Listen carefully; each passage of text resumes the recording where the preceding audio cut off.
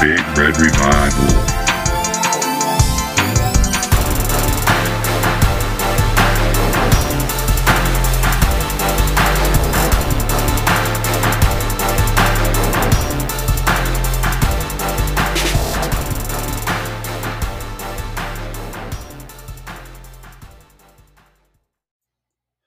All right, welcome into the Big Red Revival podcast season wrap up. Well, Zach, another Husker season's come and gone, and unfortunately, I don't even think in our worst nightmare that we could have predicted how this season would have went. Nebraska finishes with a in Husker fashion another blown lead to Iowa, a 21-9 fourth quarter blown lead to the Hawkeyes to push that losing streak to 7 to our rivals to the east, and dropped us to a mind-boggling 3-9 on the season. And like I said, if you would have told me 3-9 before the season started, I would have bet the house on it that Nebraska would have hit the overs on that. But and I think especially after that Northwestern game where we thought that things were starting to click. And Nebraska maybe had turned the corner. You go out and beat the defending Big Ten West champions 56-7. You're thinking that maybe things have turned, and and unfortunately that was the last victory of the season for the Huskers, finishing with one victory over a Power 5 team this season. So Zach, just kind of general overview. Here's another season that's come and gone for Nebraska. Another wasted season. Another just disconcerting effort from the Huskers we've seen all season. So what's your general thoughts on how the season played out? Yeah, I don't know if it was necessarily that, what you said lastly there. I think that the effort was there. I think that, we did show a lot of fight, but unfortunately, it turned out to be the season of what if, because, we were in so many games, and we've beaten this story to death, but how many close games were we in, and all these close losses and one possession games and things like that. And it was almost comical, to an extent, because of the ways we would figure out how to lose games. But I think that's right. That's the general, theme of the season. However, as far as the Iowa game goes, I went into that game not really expecting much. I didn't understand the line and how, I understood where it shifted after the original start of it when Martinez was ruled out, but then it went back to us being favorites, and that was kind of mind-boggling. And even when we did have the game in hand, it just still didn't feel right as most of the games this season went. But seeing that we didn't have Martinez or JoJo or a lot of pieces that kind of carried us through this year somewhat, Right. It was kind of a good thing to see that we came out and still showed that fight, but at the same time, 3-9 is never gonna do it. So Right. I mean, I'm trying to be positive here, but halfway through Somebody needs to, because I sure the fuck ain't. I know. It's like just after that Michigan loss, it just felt like, we couldn't catch a break anywhere. And it was a very, very frustrating season. And it's kind of nice to see it go now, because now we can just sit back, watch college basketball, not Nebraska ball, but college basketball. And then, the bowl game slate and everything, and just enjoy that. But man, it was a painful season, and I'm sure we're going to get into it, but there's just not a lot to look forward to for next season either. And so aside from the schedule, because it seems to be pretty favorable for a good team, I just don't know that we'll be that. Right. And just kind of back onto the Iowa game. I journeyed out to the Iowa game, or down to the Iowa game. The one thing that I will say on the positive note is Nebraska got a nice slate of weather games at home. I mean, all the home games were beautiful weather. To get historically the Iowa game is the rainy, the sleeting, the ice, the frigid weather game. And I believe it was about 65 at kickoff Saturday. So San Diego, Big Ten. Yeah, exactly. I didn't want to, waste the last Saturday of the football season sitting on the couch and not to get out and enjoy that beautiful weather. So actually went down to the game, and obviously, like most people, Logan Smothers got in there, and he kind of was exactly who I thought he was going to be. The guy wasn't going to get in there and seem overwhelmed. He was going to be a quick decision maker. Obviously, the quarterback run game was going to be a big part of it, and he showed that early in the game. Nebraska's got this special ability to, obviously the special teams has been an absolute nightmare. But I think it's the only team in any sport that obviously this block punt happens in the fourth quarter. Nebraska's up 21-9, feeling pretty decent. These guys got to score 3 touchdowns to beat us in the fourth quarter. And the block punt happens, and Nebraska is the only team in any sporting event that can have the lead in the fourth quarter with the ball, and no one in the stadium believes they're going to win, and it's including them, like the other team, and everybody knows that this is not going to happen. You're winning at home with the ball in the fourth quarter, and you have no shot at winning. That's something special. It's like when something like that happens, it's like popping a big red balloon. Right. As we used to say when we played, college football, Uncle Mo, fucking switch sidelines after that block punt happened. It's just historically they find a new way to get beat every single week. It's either, he punted to the exactly wrong side of the field, or the protection didn't slide the right way, and a guy got through and got a punt block, not only a punt block, but straight up in the air, caught and returned for a touchdown. And that just, everybody should have just left then. I waited a little bit before I left. I definitely got out of there before Iowa got the lead because, as I told the guy sitting next to me at the game, I go, I've seen this movie before. I'm going to go ahead and try to get out of here and beat traffic. Yep. So I got out of there while it was still a tied football game, which is embarrassing for, I guess, maybe myself. It's more embarrassing for Nebraska, for a fan as big as I am, to leave the fourth quarter of the last game of the season a tied ball game, just because you already know what's happening. You already know what's going to happen. It's just a matter of, how it's going to happen, how it's going to end. Nebraska was driving with the ball to tie up the game, and no one in that stadium thought that, this guy is Logan Smothers going to take us down the field and we're going to tie this ball game up, take it to overtime. It was just, I don't know, man. It's just a lot, and it's hard to watch, and it's hard to root for. I don't know. Well, and I think on the Logan Smothers thing is, that he made the big mistakes at the end of the game, just like Martinez would. And, it was like he was Martinez Jr. Yeah. He wasn't quite as skilled. He did all the right things. And I think that they called a perfect game plan for him in the first half. We ran the shit out of the option, and they had no answer to it. And then I remember I did watch it at home, and they interviewed Scott Frost at going into halftime. And he said something to the reporter saying that, we're going to have to open it up a little bit in the second half. And it's like, why? You guys are dominating this team. Why do you need to do anything different? The option is already a hard enough play to stop. And you have a guy who is a natural running quarterback. Why do you go away from that? And it showed we did go away from it. We stopped getting tricky with the option looks and the packages, and we started throwing the ball downfield or running with our incapable running backs, and it bit us in the ass because we couldn't control the clock like we did in the first half. And so, we were asking to lose that game when we came out in the third quarter. Yeah, and of course the chatter after the game was, well, what if Adrian was playing? And I said, same result. I said we'd have just blown a bigger lead. That's it. We would have been up 35-9 going into the fourth quarter and blown that lead. Like that's what would have happened. It was the exact same story. It was just like, we would have had a bigger. We did it 8 other lead. Times this year. Right. Like, we did honestly, it 8 times already up to that point. So how do you think it's going to be any different?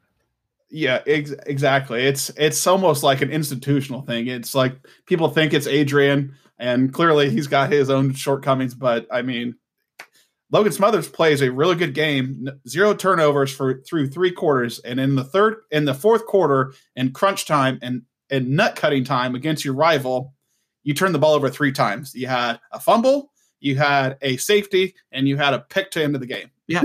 How do you go the whole game with no turnovers, and then crunch time with the lead you have 3 turnovers? I'll tell you, it's a Scott Frost thing. Because if you remember, what was it, a year ago, 2 years ago, when Luke McCaffrey was starting to, Lil Luke was starting to get in the mix. I said it then. I was like, they dumbed down the playbook when he came in, so he looked great because he didn't have to make reads and have to do all this. He was just going out there and doing his thing and being an athlete, and that's what Smothers was doing in that first half. And then for whatever reason, with a lead and momentum going to Big Mo going into the second half, Frost decides to change it up and do something different. Right. And he said it. It's not like he had some of his stand-in assistants come in after the game and say it for him. Like, he said it ahead of time. So it's like, I don't know what he's thinking, but I couldn't be happier about the fact that next year, we'll get into it, but next year he is going to step down from play calling and hand it off to somebody else who maybe will understand the situation a little bit better and know how to like get a lead and hug it and hold on to it and not let it go. Yeah. It gets, I think one of the mainstay podcasts here in the Husker Nation, called it quits coming into this season. And, I just totally get it. Obviously, we've been a little sparse at the tail end of the season on our podcast recording. It's just hard to talk about these guys. It is. I mean, just like, honestly, I just feel like, just making like a draft and like, insert whoever team name we played and then just fill it in there. And because it's the same thing every single week, Well, yeah, and at one point you have to think about the golden rule too. It's like, if you don't have anything nice to say, don't say anything at all. Hence why we took a little break.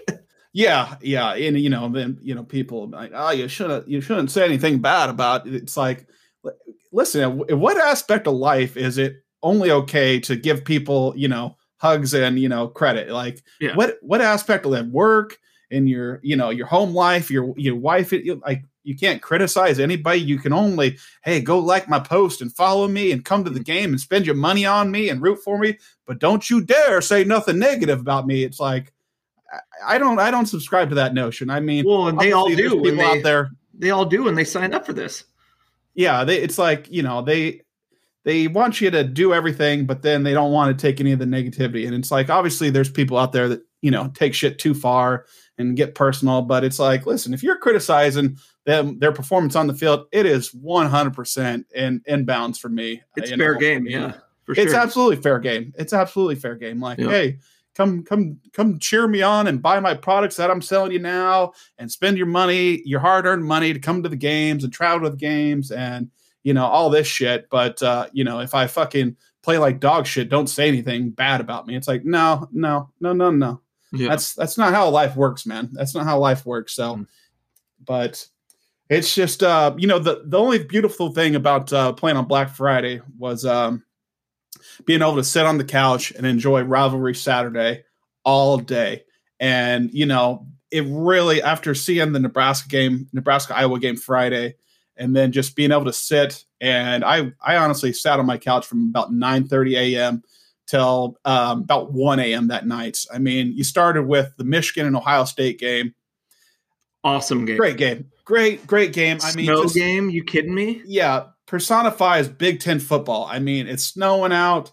You have 2 historical arch rivals. You have Michigan finally stepping up and getting that 9-year drought off of their back.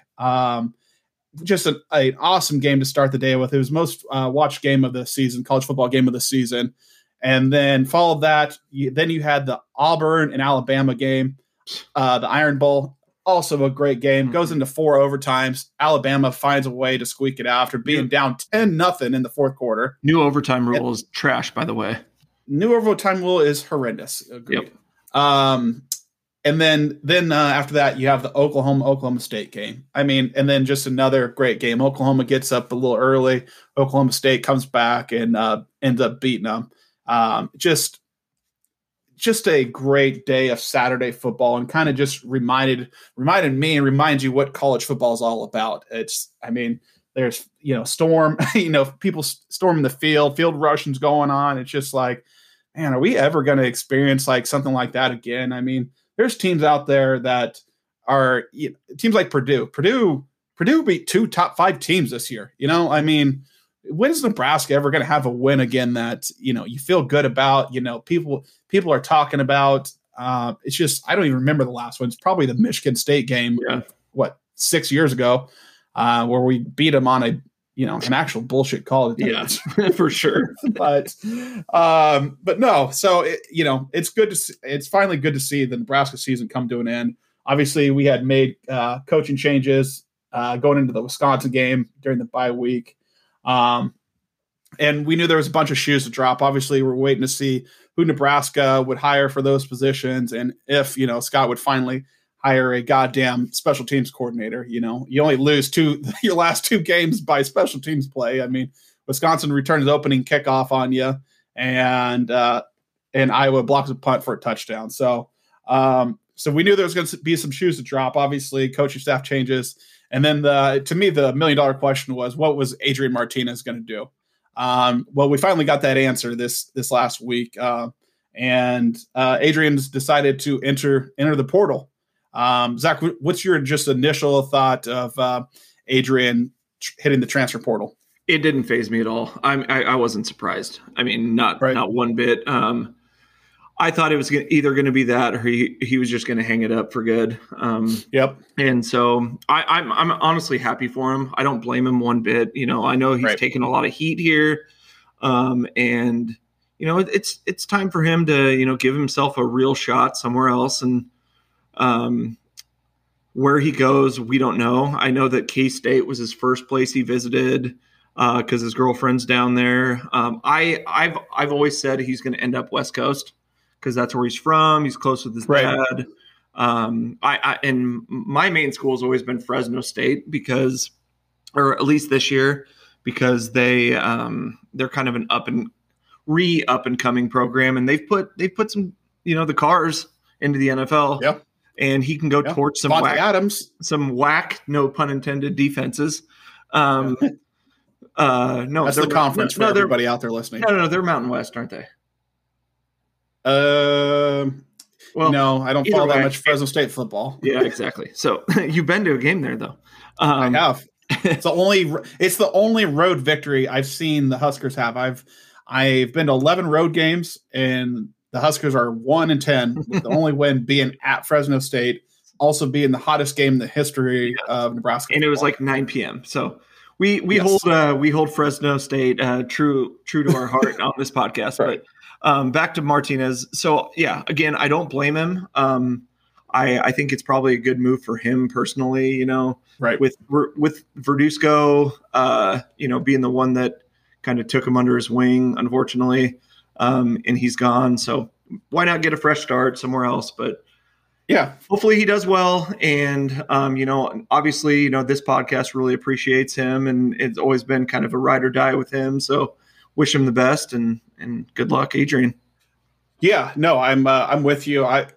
He made the right decision for himself, and that's what I wanted him to do. I actually want to see him go somewhere else and see if it's just a Nebraska thing or it is, an Adrian Martinez thing. I'd like to, people talk about different destinations for him to go, and you brought up Fresno State, K-State, and Cal. It's just, he was originally committed there. You know that? In Tennessee. Yep. Yeah. So I want to see him go somewhere, but I don't want to see him go somewhere like that. I want to see him elevate, not fucking whether Fresno State can beat Nebraska or not is irrelevant. Nebraska to Fresno State is a downgrade. I don't care how you cut it. I mean, it's a downgrade. And K-State can probably beat Nebraska, but Nebraska to K-State is a downgrade. Those are just the facts. I don't care records or what.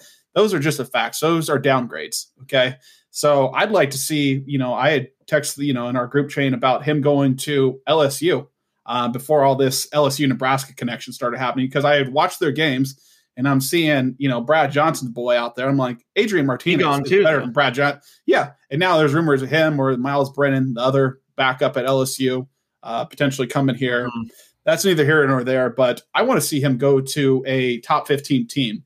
And people act like, oh, well, is a top 15 team or a top 25 team going to be interested in him? It's like, how many? Yeah, have you seen? You've seen some of the fucking quarterback play out there. Like you said, did you watch LSU play this season? It was like a bunch of stud players out there at every skill position, and then you have a quarterback that's just absolutely horrendous. It's you can't teach experience, right? I mean, he's obviously not going to go to these next two places, but just for example, you don't think fucking Wisconsin would be a better team with Adrian Martinez as their quarterback? I heard Northwestern. You don't think Iowa would be a better team with Adrian Martinez as their quarterback? Did you see those two bums playing us? They had to bench the one that fucking. They had to bench the guys playing us. I mean, oh yeah. Well, those aren't like desirable destinations for a QB transfer, though.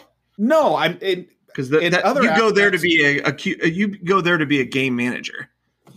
Other aspect, it's because they've only had game managers. You saw the year they had Russell Wilson, Wisconsin. It's like you saw what he was doing. That was lightning in a bottle.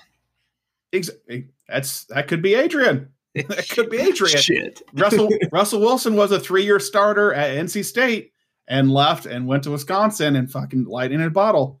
Outside of Kirk Cousins beating him on a Hail Mary, if you recall that from Michigan State.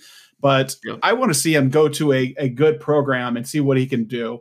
But I'm glad he left, and I'm glad for him and us. Obviously, as you said, this podcast is big Adrian guys, but it's just the definition of insanity. Everybody wants to repeat that shit fucking every day, but it's it's also true. It's like you can only run it back so many times. Like running it back is like twice, not 5 times. You can't keep doing it. And to your point too, it's like Nebraska over the course of the last 20 years, we've had 4 starting quarterbacks. It seems. I mean, we've had Taylor Martinez, Tommy, and then for a short time, Mr. Pick Six, and then we have Adrian. So yeah, and the fact that you bring this up, I had a good question for you. Just kind of out of the blue here. I kind of wanted to play a quarterback version of Fuck, Marry, Kill. It's called Start, Cut, and Bench. The quarterbacks are Taylor Martinez, Tommy Armstrong, Adrian Martinez. Start one, cut one, or start one, bench one, cut one. What says you? Gosh, that's tough. I think start 2 a.m., bench Martinez, cut Taylor. Wait, you had too many Martinez in there. Start Adrian. That's what I said. Yep. And then bench Tommy. Oh, did I not say Tommy? Bench Tommy and then cut Adrian. Or no, cut Taylor. God, you're just as bad as the fucking national guys. I know, man. God damn, man. It's so confusing. We talk shit about these guys all. Why do they have to have the same last name? Right? Last name too. Yeah, no, I'm with you. Yes, I'm starting Adrian. I'm benching Tommy Armstrong, and I'm cutting Taylor Martinez. And I think Taylor Martinez had the best career. Just stats wise, wins wise, he had the best career. But I just don't like guys like that. I don't like guys that aren't all in on team. The 2 things you can say about Tommy and Adrian are like those guys are going to put their bodies on the line for their team. And are 100% bought into Nebraska and their team while they were here. I can get in the foxhole with guys like that. I can't get in the foxhole with guys like Taylor Martinez. That's calling his dad on the sideline, calling his dad at halftime, trying to transfer out to UCLA at halftime, just being a bitch. Just being a bitch. So yeah, I'm with you. Yep, Adrian, Tommy, and getting rid of Taylor. So. But so we talked a little bit about the coaching situation here in Nebraska. We fired 4 offensive coaches, and obviously I had my own parameters I was looking for, especially for like the offensive coordinator. We went out and hired Whipple from Pitt, and just the first sniff test. one, I didn't know who the hell he was, never heard of him. But just kind of going off of the things I was saying that I would be looking for in an offensive coordinator, he actually checks the boxes. I was looking for a guy. 2 out of 3 do, right? Yeah, so I was looking for an offensive coordinator that wasn't 45 years old, for him and Frost can have, 64. contest to see who can fit the bigger dip in their mouth, at fucking over lunch break or whatever. So I wanted a grown man, or an adult in the room. So I wanted an older person, a person that's been a head coach before, checks that box. He was a head coach for UMass. And I wanted a guy that this wasn't the best job they've ever had. And right now he's actually leaving a better job. So he's in charge of a Heisman candidate who's coming back next year, and Kenny Pickett, and the top 5 offense in the country. So that Pitt offensive coordinator is a better job than Nebraska's offensive coordinator. So he checks 3 of the boxes I was looking for. So with that, I like it. What do you know about Mr. Whipple? Okay, so I'm going to start with my first nickname for him, and it's probably all of the other people's nicknames. Mark Whipple, the Nipple. Yep, classic. He was also a 2-year starting quarterback at Brown, so he's actually he's a player, which definitely helps. He's 64 years old, like you said. He's been coaching since 1980, and he's been in the NFL and then bounced back from NFL and college. So. Right. Like you said, he's very, very experienced, and he didn't have that Verduzco resume where he was at Panera Bread Tech and Roast Beef University. He was actually at, normal schools, and he was with the Steelers for a little bit. Well, and the first year he got to Pitt, like you said, was Kenny Pickett's first year of starting, and he went from 3,000 yards. He was 14 touchdowns, 8 picks. Took a little step back his second year with 2,500 passing yards. And then obviously this year they won the ACC championship as Pitt, which is kind of crazy. And he's developed Kenny Pickett, who right. I didn't know he was coming back another year until you just said that, but into a Heisman front runner, not a front runner, but a finalist. And so, that tells you what you need to know. And he's going to be the OC and the QB coach. He's going to be the one calling plays. And like you said, he doesn't fit the normal bill of what Frost had on his staff before. He's a mature guy. No connection to Frost either. Exactly. He's a mature guy who has proven experience over time.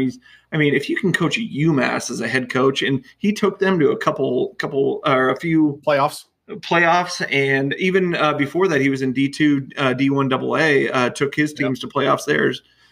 He's 140 and 105 as a head coach record, so he knows how to win. But I think it's a really solid move. He's going to ground Frost a little bit, but he's not going to be a yes man to him. No, he's not. And if you look at the numbers here this year, so total yards in the season. Oh, actually, yards per game.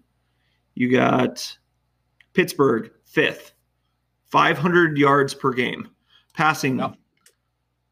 They were 4th in the country in passing yards. Yards per game, 6th in the points per game. They were 2nd in the. Or no, actually, it was points total, 2nd in the country. So he's bringing points from a school that's not traditionally known for scoring in Pittsburgh, who just elevated their offense to a team that clearly needs offense.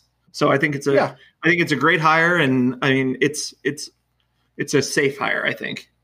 Yeah. And outside of the offensive coordinator, obviously that was the big one. Then Nebraska went out and got a new wide receivers coach and mainly a recruiter, and former Nebraska quarterback Mickey Joseph, who was the quarterback for Nebraska in the early 90s. I think 90 through 92 was his years. He was the starter before Tommy Frazier got in there, who has previously been at LSU.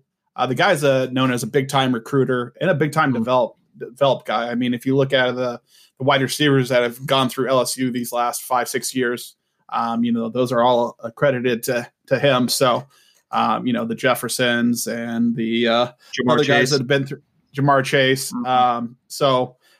Big recruiter with Nebraska ties. That's nice. And he has ties down to the Louisiana area. So obviously a very talent rich place. So I think that was a home run hire. And then we went and got Donovan Royola, not Dominic, the former Nebraska center. We got his brother, who currently is an assistant offensive line coach for the Bears.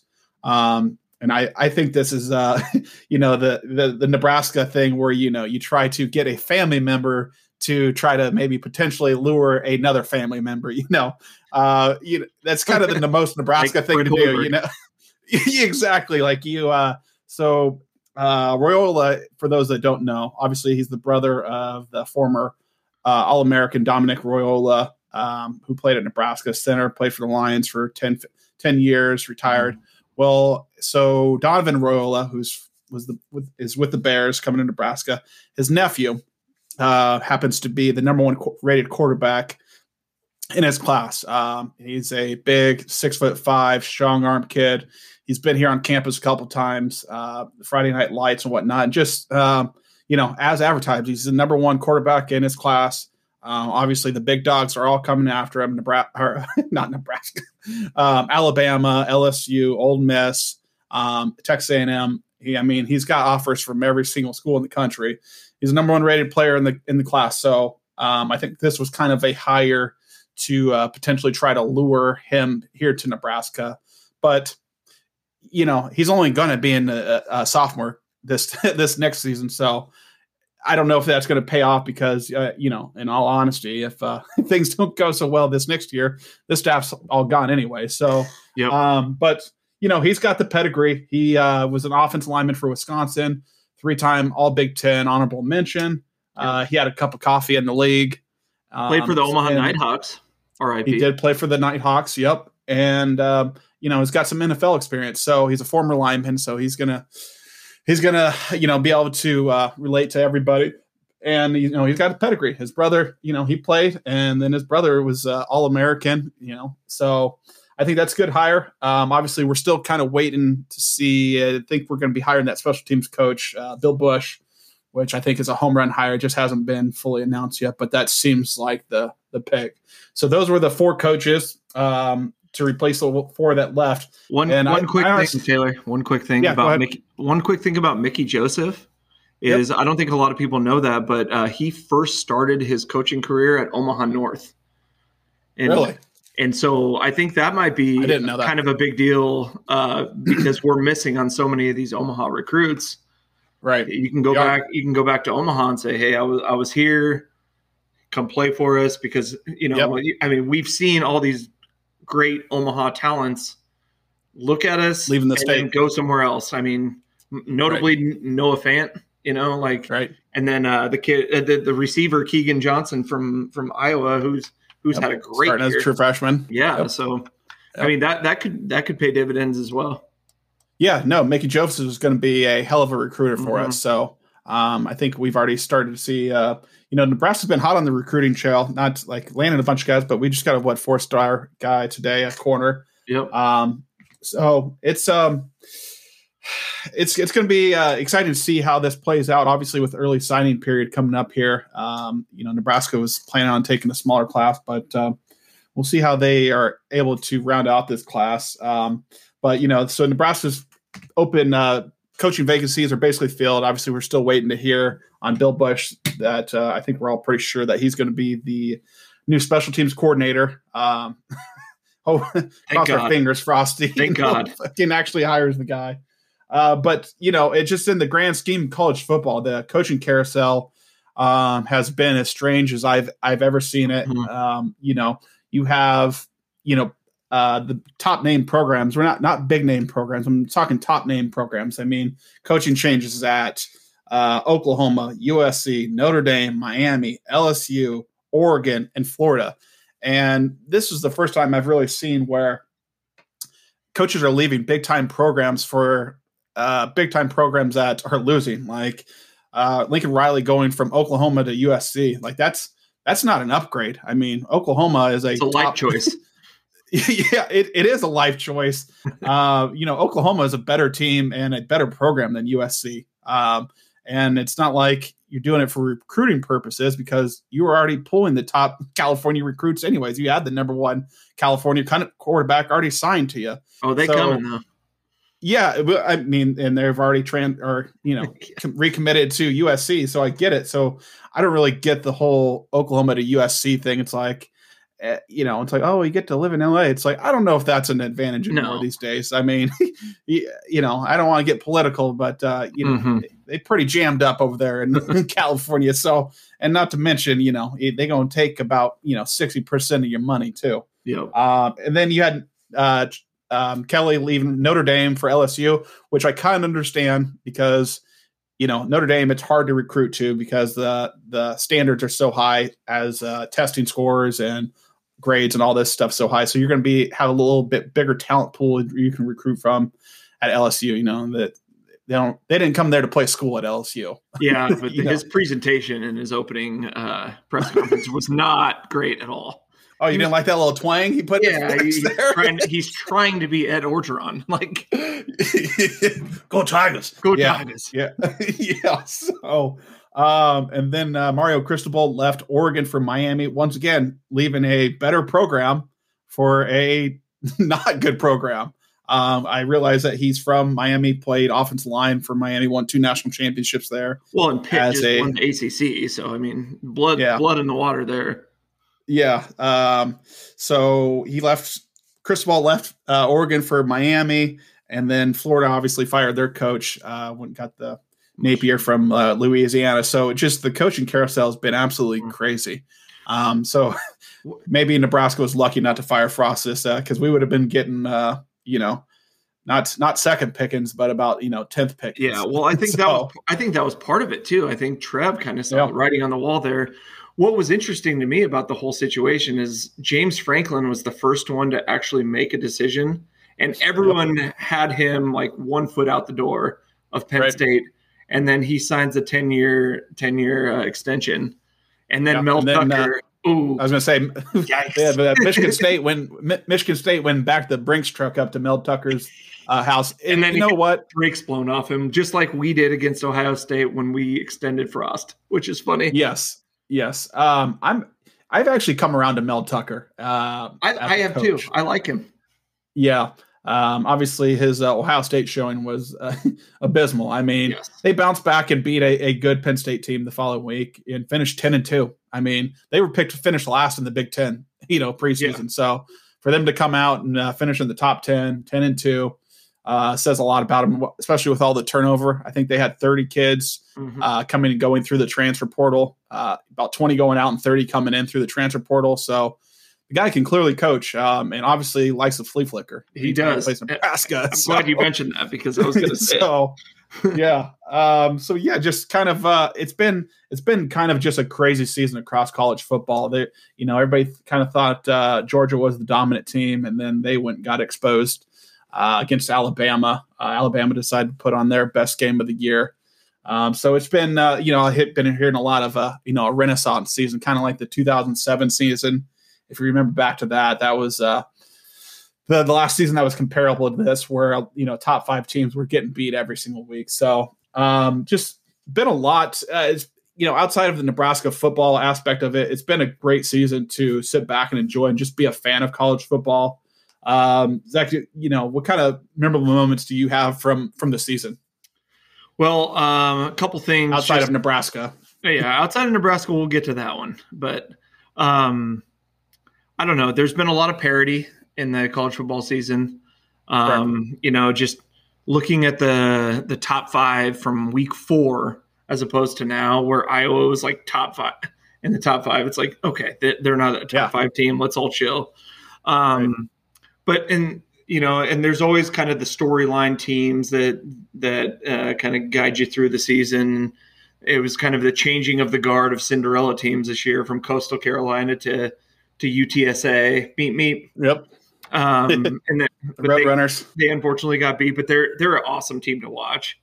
Especially that one finish they had where they scored like on a 2-point conversion to win the game. But one thing, and horrible officiating all year from top to bottom. I mean, all-time low. It's been really bad, but and then the transfer portal, as we've talked about, just kind of continues to evolve and grow.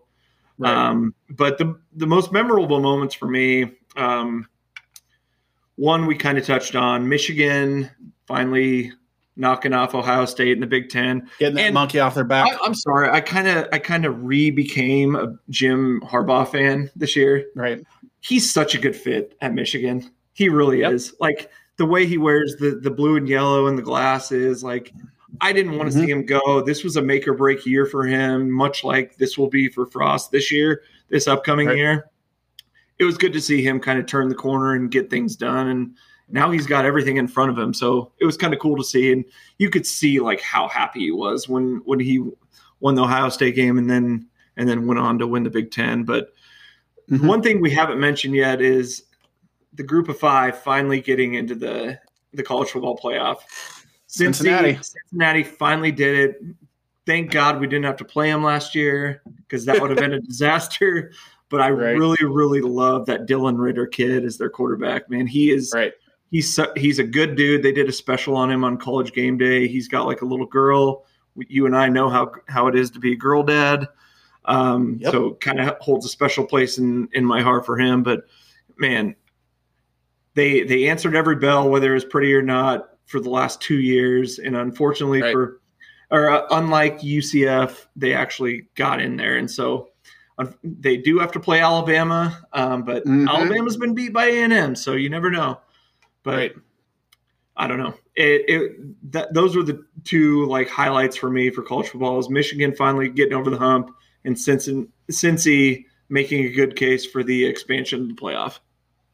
Yeah, for me, just like you said, the parity, obviously, really enjoyed that.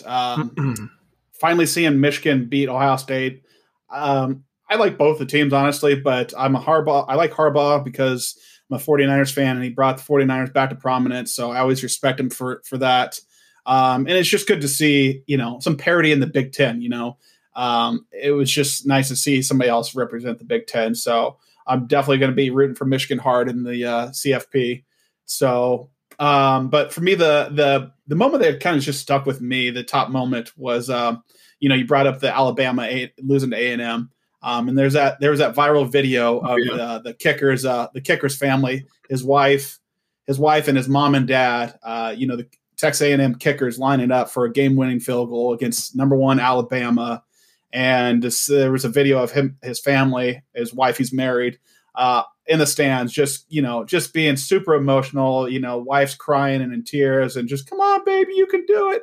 And then the moment happens and, to see your son, your husband knock off the number 1 team, really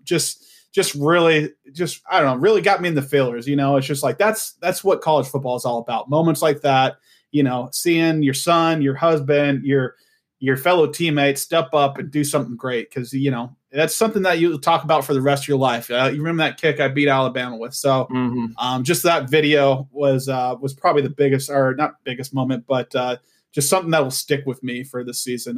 If you haven't seen it, go out and search it, and it'll be hard not to get you in your feelers. Pretty special. So just kind of, simplifies exactly what college football is supposed to be about, kids making big plays and special moments for families. NFL, professional sports don't seem like community. Like this seems like a community. College football is like a community aspect of things. So just really like that part. But that's it's been quite the season, and I'm not sure how many more of these Nebraska ones I could take, but college football itself is at an all-time high. I mean, it's I think a lot of people were sweating this NIL thing, and it's kind of played out how we thought. It's I think a lot of kids are realizing that you're not as profitable as you think. Yeah. There's going to be 3 or 4 on each team, and everybody else is getting nothing. So it's playing out how I guess I thought it would. I think the transfer portal that you brought up, I'm fine with one-time transfer or whatever, but it just needs to be some rules. How high school recruiting, they have a signing day. There needs to be like a signing day for transfer portal people. So I'm sure it'll get refined and whatnot, but it's college football is still great, man. Still the greatest sport on earth. And I can't wait to sit back and watch the bowl season. There's not as many top games as I would like across the bowls outside of the CFP, obviously. I kind of hate these bowl tie-ins. It's like I think we need to take maybe the top 12 teams and just match them up against each other. Obviously, the 4 in the playoff or whatever, but I would love to see some different matchups in bowl games. But I'm excited to watch them, and then I'll be rooting for Michigan come playoff time. So. Zach, what's your kind of wrap up on another 2021? Not another, but the 2021 season. I'll tell you after you tell me. But what was your best moment of the Husker football season? Well, it was with you. We went to the Northwestern game together, night game. We broke out the new fourth quarter. Thunderstruck. We had fucking great seats to the game. Went out and had just a great day, great night. It's been a while since Nebraska went out and put a whooping on somebody. So in a season full of not highlights, of lowlights of the Husker season, that was a highlight. Going to the Northwestern game, experiencing that. I mean, a night game is just amplifies the game day atmosphere. Getting to go to the game with my co-host, my wife, my mother-in-law. That was the highlight of the season for me. Yeah, I mean, I wrote 2 things down. That was the first one. The second one was similar, but unfortunately it was a loss. But the Michigan night game, the atmosphere, the experience, that was as rowdy as Memorial Stadium's been in a long time because we knew what was on the line. I feel like that was just that 2-week stretch was, and I feel like the season really ended after that. That 2-week stretch of football, the Northwestern, the Michigan back-to-back night games, that was as good as it gets as far as college football around here. Obviously, it would have been epic if Nebraska would have been able to finish that Michigan game off, but atmosphere-wise, can't beat it. I experienced every single emotion you could in that game. So it was quite the trip. But then the last thing I'll say is I was listening to something sports radio today, and it's very comparable to where we're at as a Husker football program. But they said that some programs, unfortunately, you have to build a solid foundation to get right. And some programs are building their foundation on quicksand. And that's what Huskers have been doing for 20 years. And it's time to actually start building it on some dirt. Yeah, I am agreeing with you. So wrapping up another great podcast season. I love just getting on here. It's just a nice hobby that we like to do. Nothing too serious. Get on here and talk some Husker football. So want to thank everybody that tunes in and listens. These last couple of weeks that we took off between games, you kind of realize how many people actually listen. I got a lot of messages and text messages. Hey, are you guys not doing another episode? It's just, like I said, it's been rough to talk about these guys. So we appreciate everybody that listens. This will be the last episode for the season. We'll touch back next maybe in the spring. We will not be starting a Nebraska ball podcast. No, my goodness. No. So, personal side of things, big things going on for me and Mr. Zach. Zach just moved into his new house, and I transitioned to a new career. So, big things happening in the real world. Big shit. So things are going great in the real world as far as Husker football, not so much. So, Zach, anything you got? That's it, man. Thanks for listening, and go GBR. Yeah. No matter what, go Big Red forever. Thanks for listening.